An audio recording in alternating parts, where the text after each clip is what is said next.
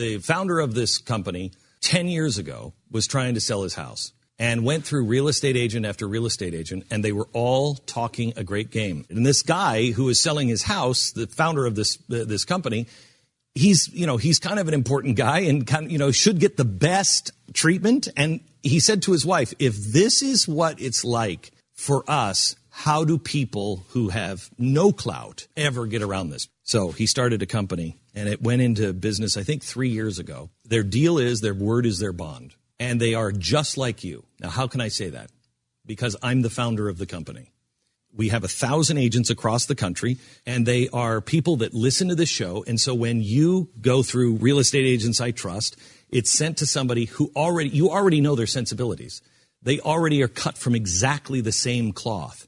There's got to be a better way. There is. realestateagentsitrust.com. People are talking about Donald Trump's favorite Bible verse on Twitter at World of Sue. It's so hard to pick one. Yeah. And that's what he said. There were many. There are many that inform his life and his character. And just one of the many is that whole thing about the eye. I don't know that he could remember all the specifics on it, but there was a thing about an eye that he loves. And I think he's right about that. The eye thing that's in the... When you're in the Bible, I'm talking when you get to the Bible, there's an eye thing there that... It's about an eye, and I love It's about glasses. Love it. I love it. House of Cards. Although you don't watch it, you just made a very, very solid House of Cards reference. So some people asking, is there possible to give a worse answer? Because you're actually picking something that later on they say, hey, make sure you don't do that. Like you're actually citing something that builds your character, where later on they say, hey, that's probably something you shouldn't do. Mm-hmm. Is there a worse answer? Another person saying, hey, what happens when Trump becomes a POTUS? How upset will you guys be? My answer was quite. I would be quite upset in that situation. I would think it's terrible. First of all, I'm convinced he will find a way to eliminate our jobs. I'm convinced he will work against us.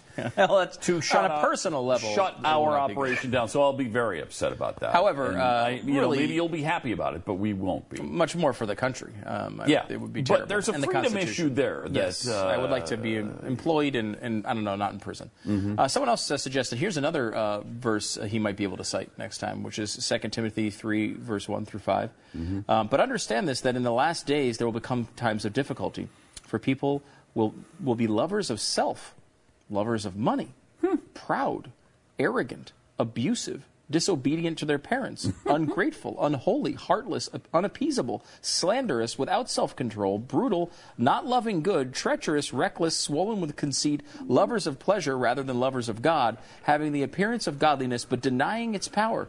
Avoid such people. I'm glad we haven't seen anything like that yet. That's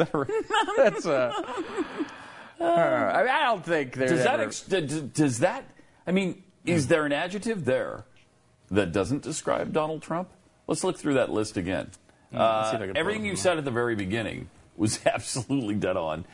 Prideful, arrogant, meaning virtually the same thing, but abusive, lover of self, ungrateful, unholy, heartless, unappeasable, slanderous, without self-control. All of it. Yeah.